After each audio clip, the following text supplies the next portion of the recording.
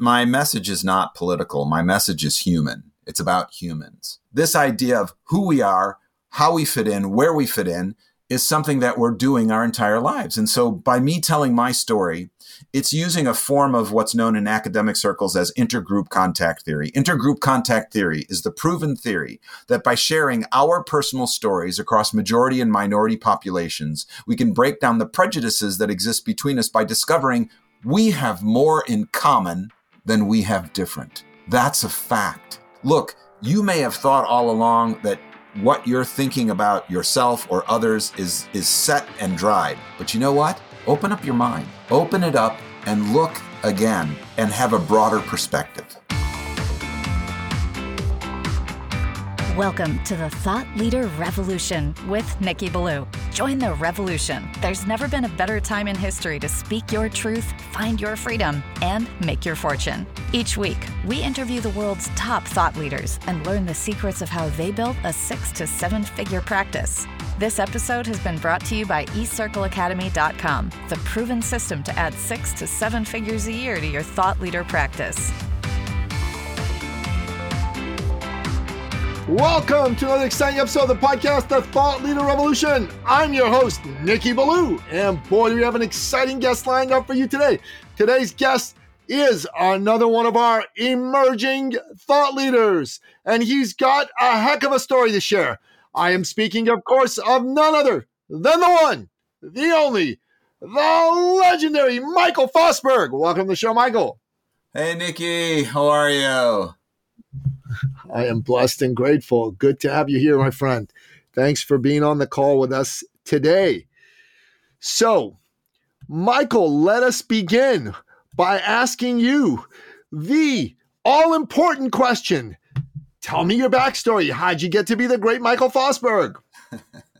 Well, first I would temper the great, but I appreciate the sentiment. My story and the background, which you're asking for, is interesting because my personal story became my life's work, and not everybody can attest to that. In other words, the journey that I took back in, it was 1993, the quest to find my biological father transformed into what I do today for a living, which is maybe a strange occurrence, an unusual occurrence, but indeed one that has been, I feel very blessed and very honored to be able to share and to be able to do. So I'm going to tell you and your listeners the story, the background as you asked. So I was raised in a working class white family in the northern suburbs of Chicago, a little community, a little town by the name of Waukegan. And I was raised by my biological mother, who is of Armenian descent, and an adoptive stepfather who was of Swedish descent. And when I was in my early 30s, I had moved to California at the time, and my sister, who I should mention is my half-sister. So my parents, once they got married, again, my stepfather and my biological mother got married when I was about 4 or 5. And then a few years later, they had 2 more children. So my stepsister called me one morning to tell me that our parents were getting a divorce. And I realized when she told me this that I didn't know who my biological father was. As I just mentioned, my sister and I share a biological mother, but her biological father is actually my stepfather. So understanding this, I got off the phone with her, and I was very upset my parents were getting a divorce. I mean, I know I was in my early 30s, but it was still a big shock for my system. And at the time, I had a British girlfriend, and she suggested that I should ask my mother some questions about my biological father. And so I called up my mother, and she gave me a couple of bits of information. She told me his name, and she told me that sometime, 30 years ago when she spoke with him, she thought that he lived in the Detroit area. She wasn't sure, but she thought maybe that was the case. So armed with these 2 small bits of information, his name and the fact that maybe 30 years ago he lived in the Detroit area, I went to the library. This is before the age of the internet, when we used the internet to do everything. And libraries, I don't know if you remember this, libraries used to have an ancient device that we used to find people. It was called a phone book. And so I looked for the phone book, the Detroit phone book, in the reference section in the Santa Monica Public Library, Santa Monica, California. I got the phone book. I looked up his name, John Sidney Woods. There were about 5 or 6 listings. I copied them all down on a little piece of paper. I raced home to my apartment, which was about the size of this screen that we're currently seeing one another on. I lived in a tiny 1-room rent-controlled apartment. I paced back and forth trying to decide, okay, what do I do if I call someone? What do I say? How do I find out if it's the guy? How many men could have that same name, John Sidney Woods? So I finally got the courage. I grabbed the phone. I picked it up. I dialed the first name on the list. A guy answers the phone. And I said, I'm looking for a John Sidney Woods. And he said, you're speaking with him. And I realized, wait a minute, it can't be that easy, right? I mean, it can't be possible that I discovered this guy in the first phone call. So I said, well, did you live in the Boston area in 1957? Because that's where I lived with my parents when I was a small child. And he paused and he said, yes, I did. And then I said, were you married to an Armenian woman by the name of Adrian Pilibosian? And he paused again. It seemed like an hour at this point. And he said, yes, I was. And I realized I had tracked my biological father down in a first phone call after 30 years. And I blurted out, my name is Michael Fosberg and I'm your son. And he was like, oh my God, son, how are you? Where are you? I told him I was in California. We started talking. We trying to wrap our heads around, okay, you're my dad and I'm your son. After 30 years, how do we talk to one another? What do you say to some guy who you haven't seen for 30 years? Who's your dad? And so we sort of stumbled through this conversation. And then after a bit, he says to me, you know, son, there's a couple of things you should know. I'm sure your mother's never told you. And I thought, okay, aside from not telling me about him, I mean, what else could there be, right? And he says, well, first of all, I want you to know that no matter what you were told or what you thought happened, I've always loved you and I've thought about you a lot. And I have to tell you, this was my father telling me for the first time in my memory, in my life, that he loved me. I was absolutely elated. And then he said, there's one other thing I'm sure your mother's never told you. And I said, what? And he said, I'm African American. Now, remember, I mentioned that I grew up in a working class white family with my biological mother, who was of Armenian descent, and an adoptive stepfather who was Swedish descent, thinking that I was white my entire life. And now I discovered my biological father and discovered, oh, wait a minute, I'm half black. And he proceeded to tell me about my family history dating all the way back to slavery. My great-great-grandfather was a member of the 54th Regiment in the Colored Infantry Unit in the Civil War.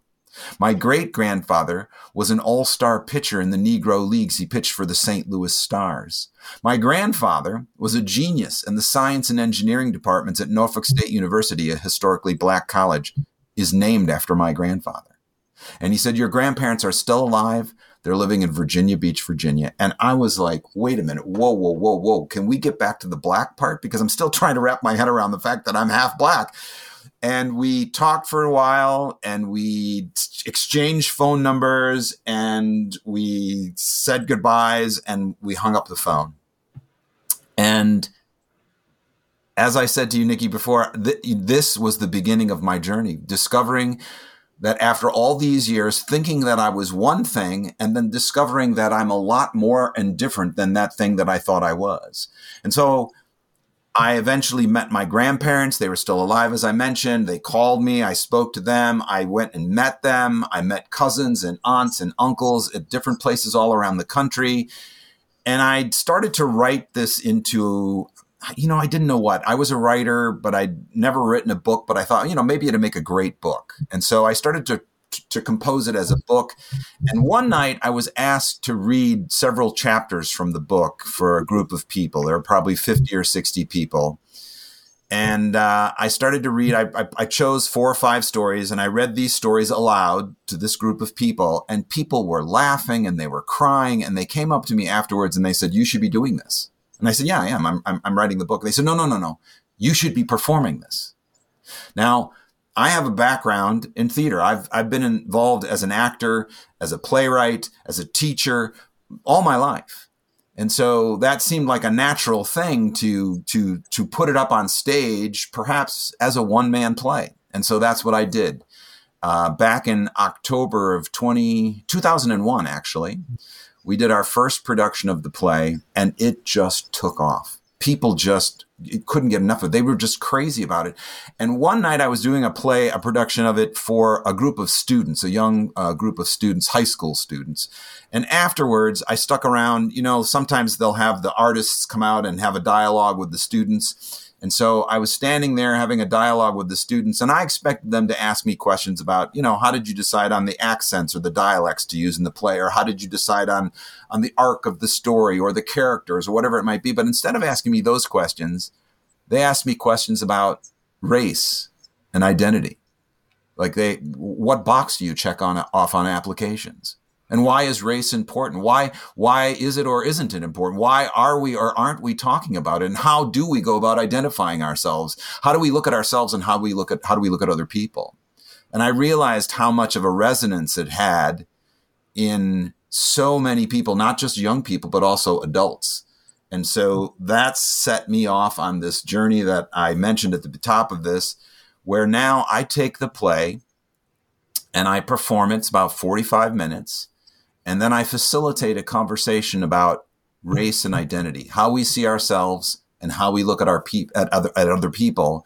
And it's used as a catalyst for what we might call diversity, equity, and inclusion training, to allow people to have this conversation that most often we don't have, and to get us to realize that we have more in common than we have different. That's a heck of a story, Michael. There's so much to unpack there. Yeah. Let me start by saying I'm originally a Christian immigrant from Iran. Ah. Now, I don't know how much you know about Iran and the makeup of the country and the people. Not a whole lot of non-Muslims there. Yes. It's 98.9% Muslim. Yeah, okay. Right. So, and all the other religions are just over 1%. And there's Christian, Jewish, Zoroastrian, and not only that, but my father is an ethnic Assyrian, not Syrian, but Assyrian. Assyrian, yes, I'm familiar. You're familiar. Which they don't have a state anymore, but the people abound. One of the most famous podcasters in America today is an Iranian Armenian Assyrian named Patrick Bet David. So that's so the whole question of identity has been one that has been at the forefront of my mind since I was a kid, because in Iran, well, I don't want to insult anybody, but people of my ethnicity from the Middle East just kind of laugh at North Americans when they go, "Oh my God, this is North America. So there's so much racism we experience." I go, "Oh, someone shoot at you for who you are lately? Don't try to, no? Oh, okay, then you're good. Did someone deny you a loan, a job? I know that used to happen, but does that happen lately? No, then you're good. Then shut up." That's kind of what we would say, because I remember being a kid and I wore a cross on my neck, and every day there was a group of kids who would come and beat me up until I learned how to fight and defend myself properly. You know what I mean? Yeah. And then I got a reputation for being crazy, and they left me alone because a couple of them beat me up. I grabbed a couple of bricks and I beat the backs of their heads in, and they go, that guy's crazy. Don't bother him. Leave him alone. Yeah. And when I hear a story like yours, the first thing that popped into my mind was, wow, I wonder what he thought the moment he heard that. Like, that was like a shock to the system, I'll bet. Yeah. And then I thought, well, then, his dad told him he loved him and he wanted to see him. And I thought, okay, what was that like? What was that reunion like? What was it like for him to meet his father? What was it like for him to be with his grandparents and his cousins? It's like he got a whole new family, group of people who accepted him and loved him, hopefully, for the most part, right away. That's right. That must have been pretty darn cool. Yes, indeed. And anyways, all those thoughts were going through my head as you were sharing your narrative. And it was very powerful. So before I get to my set questions, I just want to ask you, What was it like the first time you actually met your father in person? Yeah, absolutely.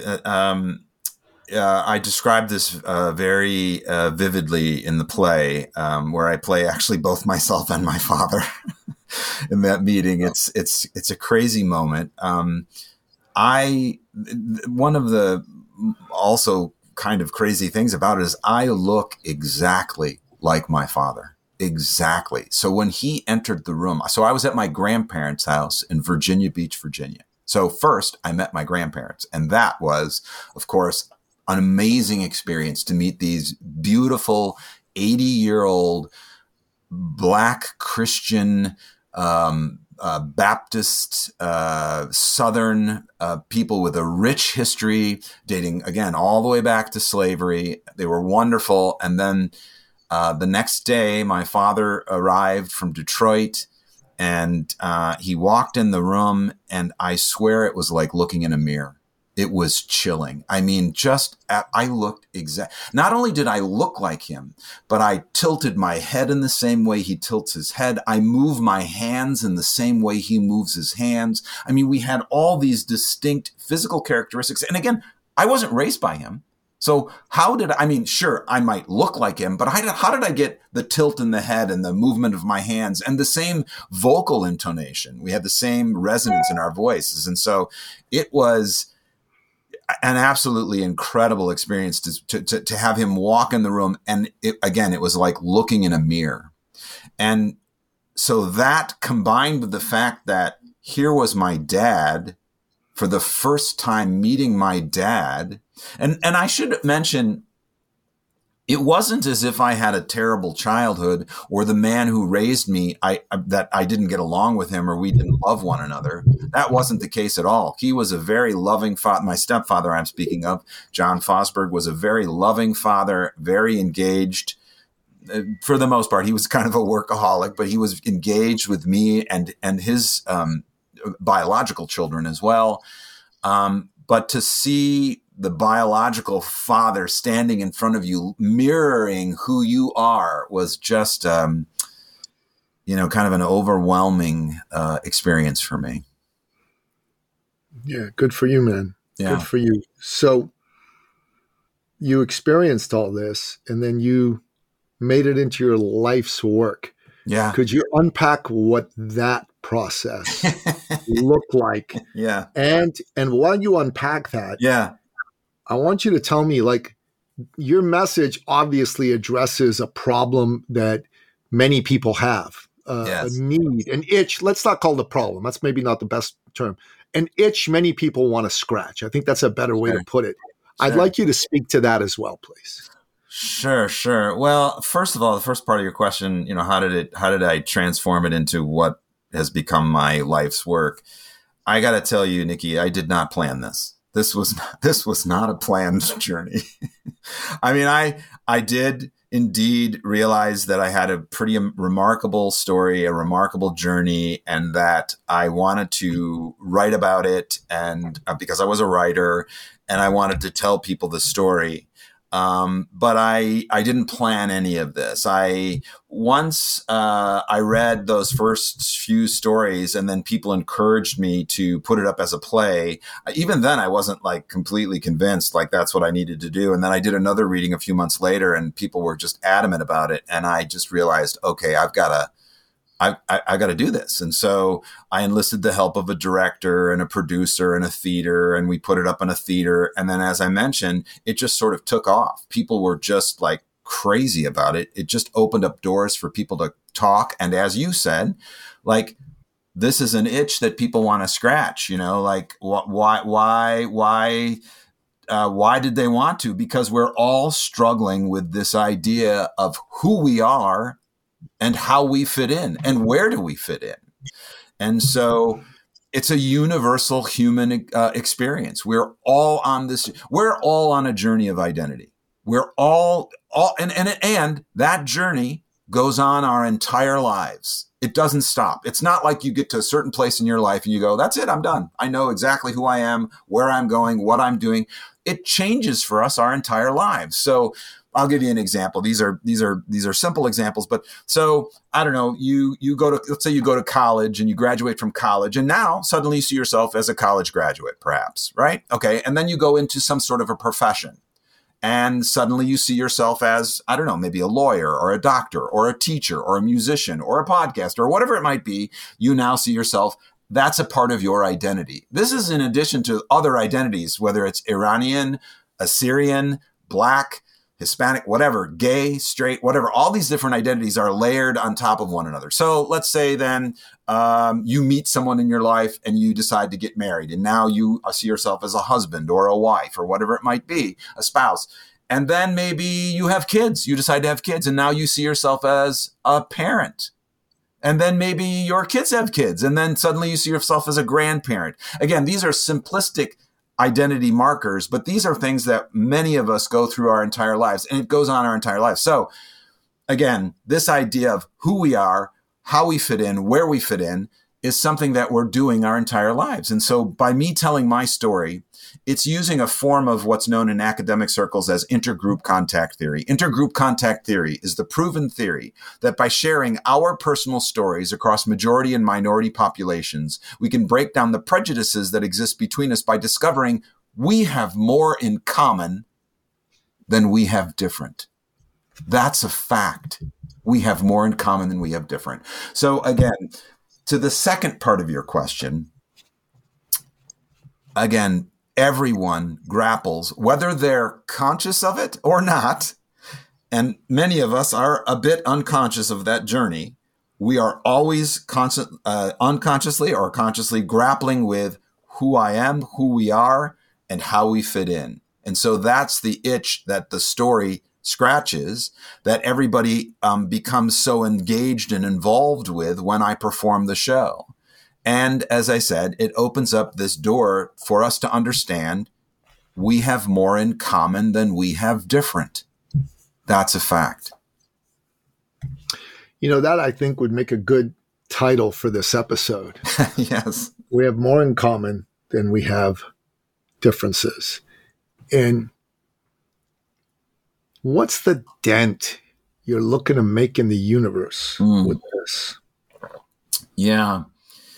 Well, when I started doing the show and started telling the story, first started telling the story, started doing the show, I discovered that it had resonance with young people. I started touring to high schools and colleges, and then I started touring to corporations and government agencies and military bases and law firms and not-for-profits. And you can only imagine, here's a guy walking into, I don't know, let's say a couple hundred person law firm. They don't have a theater. I'm not walking into a theater to do a play. I'm walking into maybe their conference room, and I'm standing up in front of, I don't know, 100 or 200 different lawyers and law assistants and all of these, and I'm performing the play and I'm doing over a dozen different characters over the course of 45 minutes, and they've never seen anything like it. Half of them are like, when I start, they're kind of like scratching their heads, like, what the hell is going on here? What is this guy doing? And then as it goes on and on, they just get sucked into the story, not just because it's a fascinating story, but also because everybody has a personal story. And so once they get sucked into it. And then by the time I get to the end, as you experienced when I told the story, like their mind is like exploding with all these different thoughts of questions and their own identities and how they, how they identify, how they look at other people. So what is the impact? Well, I can tell you in some places that I walk into, I would say probably a majority of the people walk out with an amazing experience, and they're sharing what happened with their colleagues, with their family, with their friends. They're writing me. I get emails all the time. They're ordering books from me. I've published the memoir Incognito, An American Odyssey of Race and Self-Discovery. I published a second book called Nobody Wants to Talk About It, Race, Identity, and the Difficulties in Forging Meaningful Conversations. They're purchasing the books.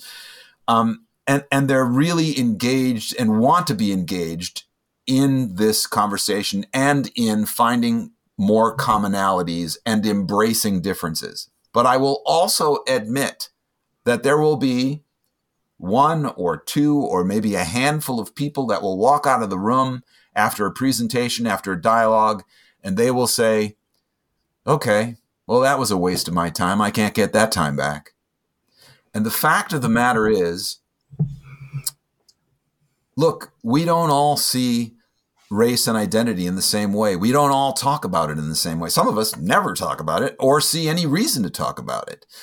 We don't all read the same book and walk away with the same meaning. We don't all go to the same movie and go, oh, that movie was incredible. Some of us don't like that incredible movie. You know what I mean? And so I understand that some people, that for them, they may not like this form or what I'm doing, but for most people, I'm having an effect on them, which A, might change the way that they look at themselves, or B, might change the way they look at someone else. And that's what I'm trying to impact, is trying to present that as this, look, you may have thought all along that what you're thinking about yourself or others is set and dried. But you know what? Open up your mind. Open it up and look again and have a broader perspective. I like what you said. I'll be candid with you. There are many people today who use those issues, race and identity, as political cudgels to shut up people they disagree with. They call them racist when there's no real reason to call those people racist. They use that in order to frighten people and silence them because no one wants to be called a racist today. It's the worst thing you can be called in Western society. Worse than a murderer, worse than a rapist, which just blows me away. You know what I mean? Yeah. And there's people that use those terms in a hucksterish fashion in order to gain power and make money. But when I listen to you speak, I see you as a very human person who is not looking to have power over anybody, who's not looking to use it to like get a sinecure for himself and make money from it from the government teat. You're actually looking to make human beings understand each other better. And God damn it, Michael, we need like 1,000 of you a day. Like we need 1,000 of you a day coming up with 1,000 more a day. Yes. And it still wouldn't be enough. Yeah. To help every person who feels a little bit scared, who feels a little bit unsure, just go, hey man, I'm okay. Who I am is okay. It doesn't matter. My background doesn't matter. My sexual preferences don't matter. My skin color doesn't matter. My religion doesn't matter. Right. I'm a human being just like you. Right. I'm just like you. I bleed the same blood as you do. I want to have a good family. I want my family to be well taken care of. I want a chance to pursue my dreams.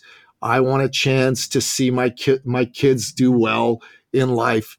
And I'm just like you. And when I hear you, that's what I hear from what you're saying. I don't know if that's what you intend for me to hear, but that's what I am hearing. And I just go, that's beautiful, man. Yeah. That's freaking beautiful. And I want to see you be able to get your message out in a bigger way to more people. Because I think if they get past whatever, I don't know what other word to use, prejudices they have about the topic. Yeah. If they just listen to a human being telling a human story, they'll be moved. Absolutely. They'll be moved in a really good way. That's what I see. Yeah, no, you're absolutely right. I certainly talk about a wide range of topics during presentations because people ask me a wide range of questions following the show, and I'm happy to address any of those. But my message is not political. My message is human. It's about humans. Yeah. I have had pushback at presentations where people have said that they have claimed your message is political, and I'm like, it's not. I'm not up here talking about. You don't see me talking about politics. That's not my message. Actually, I would talk about politics. The fact of the matter is that we're not even really addressing one another in the political sphere, and we have more in common, whether you are left or right or conservative or progressive or Democrat or Republican. We actually have more in common than we have different, and yet we are, as you mentioned, using it as a cudgel to beat one another over the head with. If we took the time to find out those commonalities, we'd be in a much better shape. I once did a speech where I started the speech by asking the room full of people, saying, "Can I see the hands in the room of all the people who are optimists?" And, a bunch of hands went up and people are optimists. And I said, "Okay, great. Can I see all the hands of the people in the room who are feminists?" And people, put their hands up and all this. And then I said, "Okay, great. Can I see the hands of all the people in the room who are racists?" Chill went over the room. No hands went up. And I was like, yeah, okay. You see, just saying that word elicits fear. And that's not to suggest that there isn't racism in this society, but it is to suggest that we need to start by finding the commonalities and then embracing the differences. And so the R word is very toxic, much like the N word is toxic. Yeah. And so I try to steer clear of that and try to steer more towards, again, commonalities, because we absolutely have more in common than we don't. Yeah, no, well said, man. I'm very pleasantly, positively surprised by the direction this conversation took. I appreciate your story. I appreciate your heart. Sure. And for whatever it's worth, and this is a conversation for another time, maybe not on this podcast, but maybe in a different forum. Sure. About some of the reasons why all that is taking place in the world today. And I think that I think the average person has more good in them than bad. I think the average person is sincere in their desire to have a good life for themselves and as many people as they can help. I really believe that very strongly. Yeah. Unfortunately, the people that tend to get into power, I don't want to say all of them, but many of them, they don't necessarily think that way. Many of them, unfortunately, are narcissists, are borderline sociopaths, and they are really good at putting on the mask and really good at using whatever means are necessary to win power. And, again, not to get political, but I actually studied political science in school. I have a master's degree at the School of Foreign Service in Georgetown University. And my undergraduate bit was business and political science and economics, all three majors. And so I've studied American politics. I live in Canada. I'm from Iran originally. Yeah. And I look at, the current occupant of the White House. And I saw speeches of this man from the 70s. He was buddies with segregationists. Give me a frickin' break. And today he's Mr. Super Progressive. and I'm like, what? Human being doesn't change that much in a lifetime, right? Back then it was politically expedient for him to be buddies with segregationists. And today it's politically expedient for him to be super progressive. And that, unfortunately, is what a lot of people in power are all about. And it's wonderful to have someone like yourself come forward who doesn't even want to address that crap and just wants to bring people together. So kudos to you, man. God bless you. Thank you. Thank you very much. Yeah. Yeah. So look, I'm going to ask you a couple more questions and then we'll land the plane. All right. So what's your vision for this message? Like, I get you're getting to a lot of people, but you obviously need to get to a whole lot more if you want to make the kind of difference that you want to. So what's your vision for that? And what is the most frustrating aspect about the fact that you're not getting to as many people as you should be getting as quickly as you want to? Oh boy, that's a very complicated. It's complicated. I realize that just because there's only one of me and it is my story and whatnot, it is incumbent upon me to, obviously I travel all around the country. Prior to the pandemic, I was probably doing about 60 presentations a year. So obviously on the road quite a bit. Corporations, government agencies, high schools, colleges, all over the place. Once the pandemic hit, it became much more difficult. Obviously, we were doing everything virtually, as we are now. But I do have a recording of the play performed live, and we use that for a time. But it's really different seeing it live than seeing it on a videotape. And so It's been difficult, and it's been really hard on my business. I went from doing 60 presentations a year to, maybe doing 20. It's been very, very difficult and we're still, part of our marketing is about, getting the word out there. We have a lot of repeat business. We have a lot of word of mouth because it's obviously very successful. People really enjoying the message and the conversations. I offer audiences a set of tools, a set of 7 tools. So I'm actually giving them takeaways from each of the presentations. I go over the tools with them during the talk back, and they can take those tools away and use them. We have the 2 books that we, try to market as well. I'm not on much social media. I'm on Instagram. And I only actually got forced to be on Instagram by a friend who said, you have to have a presence. Your message needs to get out there. But I'm not on any other social media, and primarily because I find social media to be what I would consider anti-social media. It's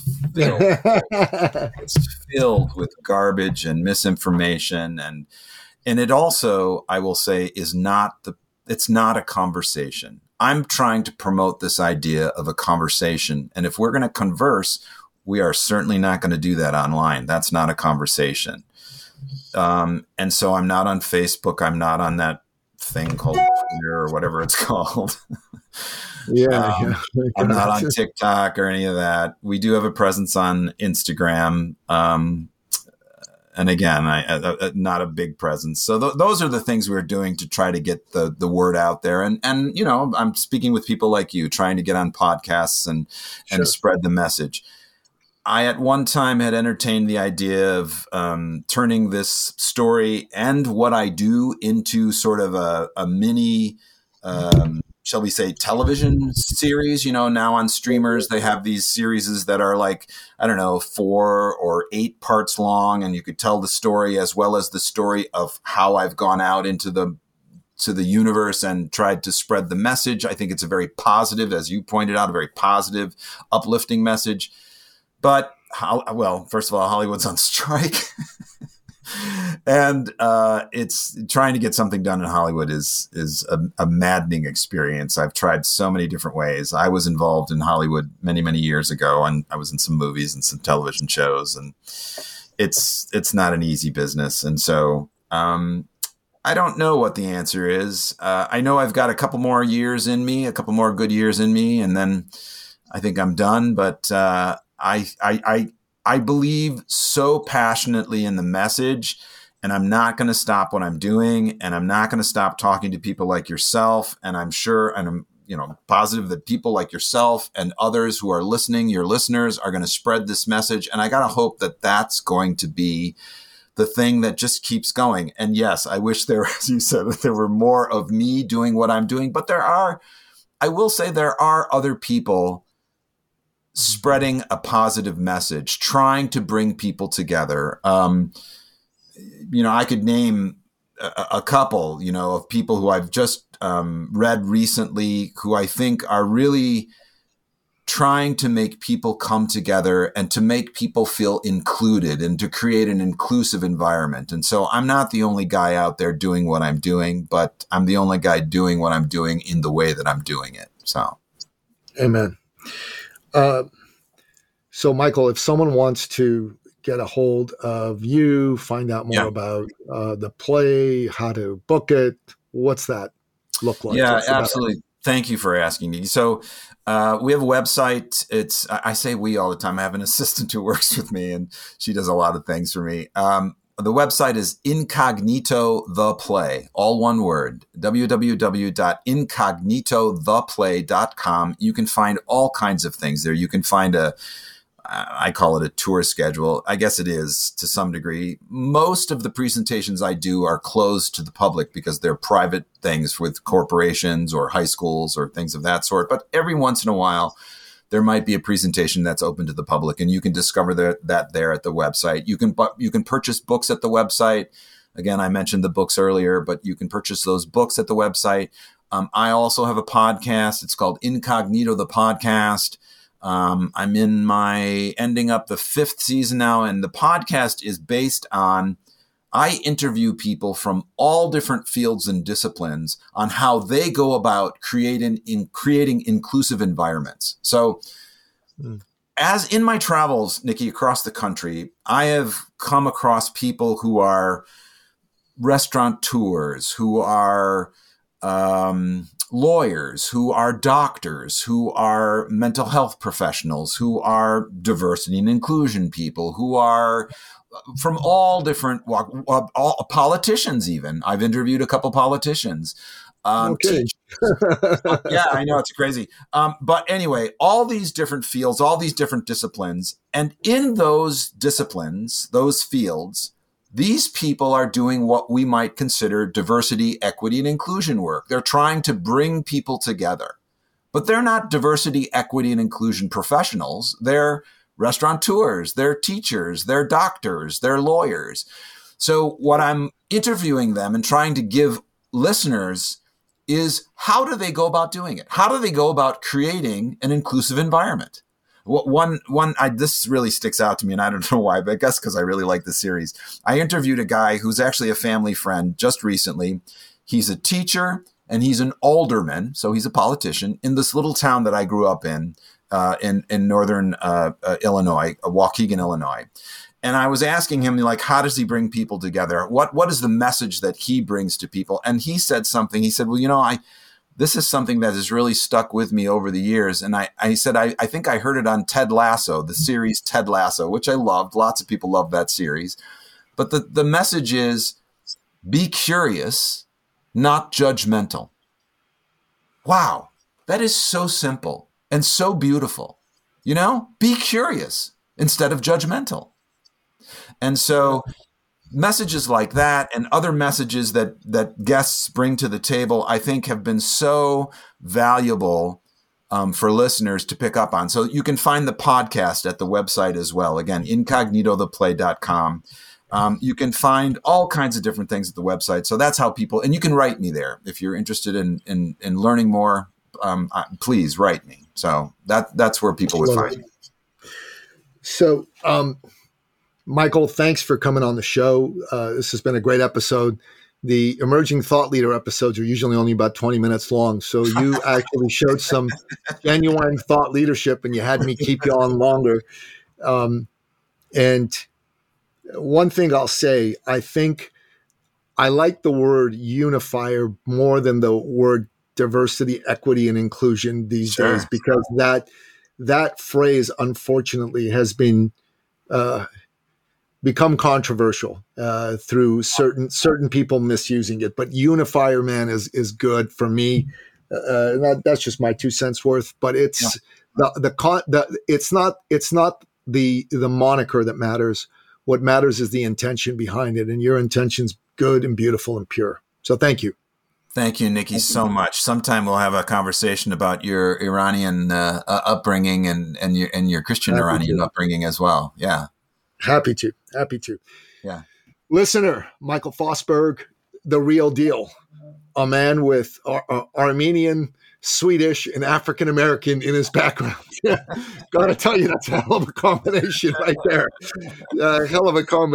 there. And a man who has thought deeply about some issues and come up with a beautiful and very human way of making these issues relatable to all of us. The Unifier. I'm going to call you the Unifier. That's my nickname for you going forward.